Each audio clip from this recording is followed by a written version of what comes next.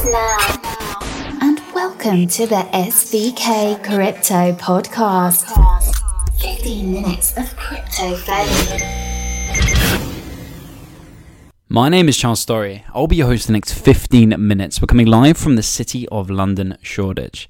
So let's get down to business. Well, let's kick things off talking about the market. We've had a massive day in the cryptocurrency and blockchain space. We have Bitcoin above that $5,000 level, currently printing at $5,265, up 10% in the last 24 hours. Ethereum is past $177. That's up 11% in the last 24 hours. We also have Bitcoin Cash currently printing at $338. That's up 56% in the last 24 hours. EOS is currently trading at $5.82. Yep, that's right. I'll say it again. $5.82. That's up 20% in the last 24 hours. The volume in the cryptocurrency space, well, the cryptocurrency market has been over $85 billion in the last 24 hours. The market cap is currently $184 billion. That's right, 184 billion. That's a massive price increase in the last 24 hours from that. So all in all, it's positive. We're seeing a lot of positive news stories out today. The Financial Times here in London wrote a really positive piece about Bitcoin's uptick after yesterday's move. We're seeing a lot of different people entering back into the space. I think that people are realizing this is here to stay. The market's starting to turn around. This is getting exciting. We've got to prepare for the bull market. Let's go. Let's get long. And remember, this is not financial or trading advice in any way, shape, or form. Just our in-house view here at SVK Crypto. So with that in mind, let's get down to business and let's get on to the show. So we're going to be focusing on three things today. Number one, the SEC just released its long-awaited crypto token guidance and what this really means. Number two, Atomic Capital's aggressive crypto lending offer, what this means for the market. And number three, SEC issues first no action letter on US token sale. So with that in mind, let's get down to business and let's jump into the first story. So the SEC has just released its long-awaited crypto token guidance. So the US Securities and Exchange Commission has published a fresh regulatory guidance for token issuers, nearly half a year in the making. The guidance focuses on tokens and outlines how and when these cryptocurrencies may fall under securities classification, according to the document. The SEC Director of Corporate Finance, William Hinman, first revealed that the regulator was developing new guidance for crypto tokens last November, and other members of the agency, including FinHub head Valerie Skimpic and Commissioner Hester Pierce, have reportedly said that the SEC staff was working on the document. In November, Hinman said that plain English guidance would help token issuers easily determine whether or not their cryptocurrency will qualify as a security. So, the guidance includes examples of both networks and tokens that fall under securities laws, as well as a project which does not. So this is really interesting because the framework itself outlines a number of factors that token issuers must consider before evaluating whether or not their offerings qualify as securities. So these factors include an expectation of profit, whether a single or at least central group of entities are responsible for specific tasks within the network, and whether a group is creating or supporting a market for digital assets. So with this in mind, referencing the off-cited Howey test, the guidance highlights reliance on the efforts of others, responsible expectations of profits, how developed the network is, what the token use cases might be, whether there is a correlation between a token's purchase price and its market price, and a host of other factors. The guidance also details how issuers could look at tokens previously sold. Now, they can do this both in evaluating whether they should have been registered as securities, as well as whether a digital asset previously sold as a security should be re-evaluated. The criteria for the re-evaluation include whether the distributed ledger network and the digital assets are fully developed and operational, meaning individuals can immediately use the token for some function. The token is focused on a specific use case rather than specification. Prospects for appreciation in the token's value are limited, and if billed as a currency, the token actually operates as a store of value. While the guidance has been a long time coming and provides some legal clarity for token issuers, it's not a legally binding document and should just be seen as guidance for what it really is. Remaining questions, while the guidance discusses securities classifications and other questions remaining unanswered. In particular, the SEC has yet to provide clarity around the idea of custody for broker-dealers holding cryptocurrencies.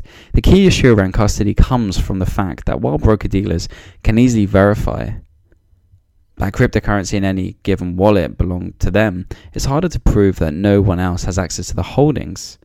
So this is something that they're going to be looking into and working towards. But all in all, it's great to have the SEC coming back with some guidance. I think that they were, really looked at this space seriously, wanted to help grow it.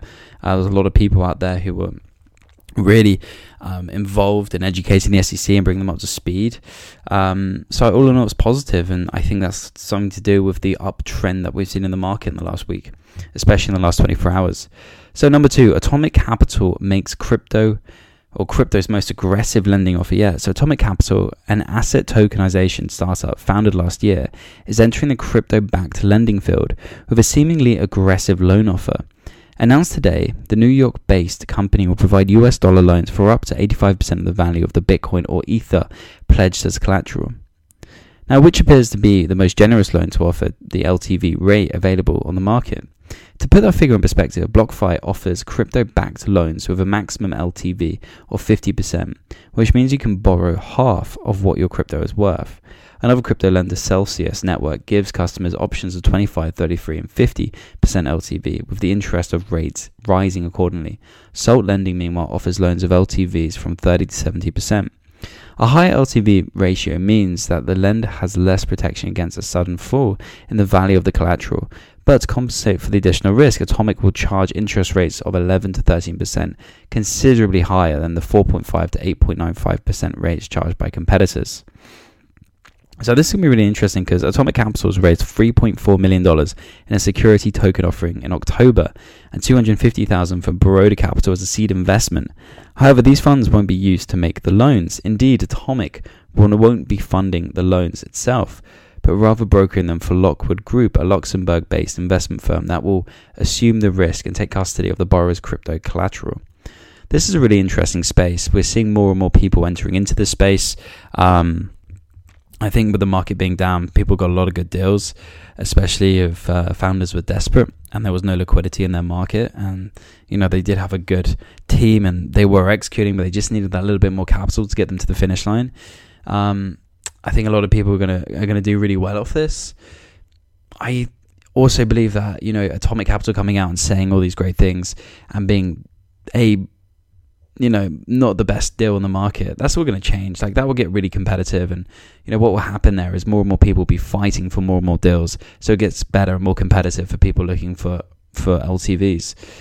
So number 3, SEC issues first no action letter clearing ICO to sell tokens in the US. This is big news. The US Securities and Exchange Commission has issued a no action letter to Turnkey agreeing that tokens used by the business travel startup are not securities. The regulatory stamp of approval is contingent upon the company using its tokens under certain conditions. Now, this is where it gets interesting. Those conditions include token-generated funds cannot be used to develop the company's platform technology, such as its app. The tokens will be immediately useful. The TKJ token will remain at a fixed price of $1. The tokens can only be sold for air charter services. Repurchases will only be made at a discount to the token. Turnkey Jet will not represent the turnkeys as profit potential. Now, Turnkey Jet is an air charter and air taxi service based in the United States, operating from West Palm Beach, Florida since 2012. The letter dated April 3rd comes in reply to a letter from James P. Curry, counsel for Turnkey Jet, dated April 2nd, 2019. The letter was signed by Jonathan A. Ingham of the SEC's Division of Corporate Finance. Now, perhaps the most interesting provision requires that tokens themselves not be transferable. The SEC's letter says TKJ will restrict transfers of tokens to TKJ wallets only and not to wallets external to the platform. A person familiar with the news told media sources many in the industry have asked how the commission might give some relief in a case where folks are trying to bring this technology into real-life use cases. And with no action letter simply says the division will not recommend and enforce action. which is really key.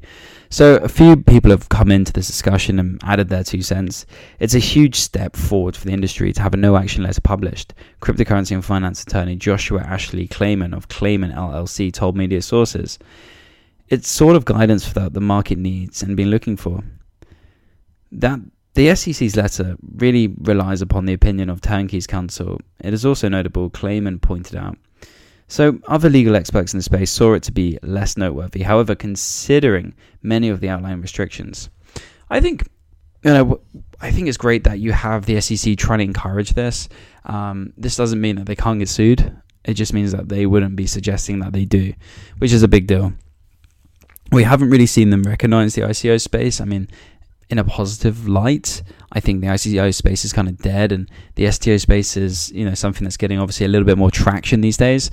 So it'll be interesting to see what the SEC does, because they're in defense mode. This space is in innovation mode. We're moving forward. We're trying new things. We're attacking. We're growing, and the SEC is playing catch up basically, along with the FCA here in England and other financial authorities around the world. They're playing catch up. They're learning about the space. Then they're trying to defend what's already going on. They've defended against the ICO craze. We've really moved on from that. So I think it's really interesting to see how the SEC works, how they work together as a team, and really they have a lot of manpower behind this. Like, they're looking to get this regulated ASAP, and they're working towards that. This is the steps that it needs to take. So listen, with that in mind, now you're up to speed. That's a wrap. I got to bounce. Thank you for your time and attention as always. If you haven't already, hit us up on Telegram, SVK Crowd. Follow us on Twitter at SVK_crypto. If you have any questions or queries, feel free to email myself, CStory, CSTORRY, at svkcrypto.com. By the way, we've just released an awesome piece on Tron versus EOS, or EOS versus Tron. This is something that we did in-house. Our blockchain analyst, Oliver Mayer, has done a phenomenal job. You can find that on 2 ways. One is on our Twitter at SVK_crypto. The second is on our Telegram, SVK_crowd, or alternatively, email myself. With that in mind, that's a wrap. I got to bounce. Thank you for your time and attention as always. That's a wrap.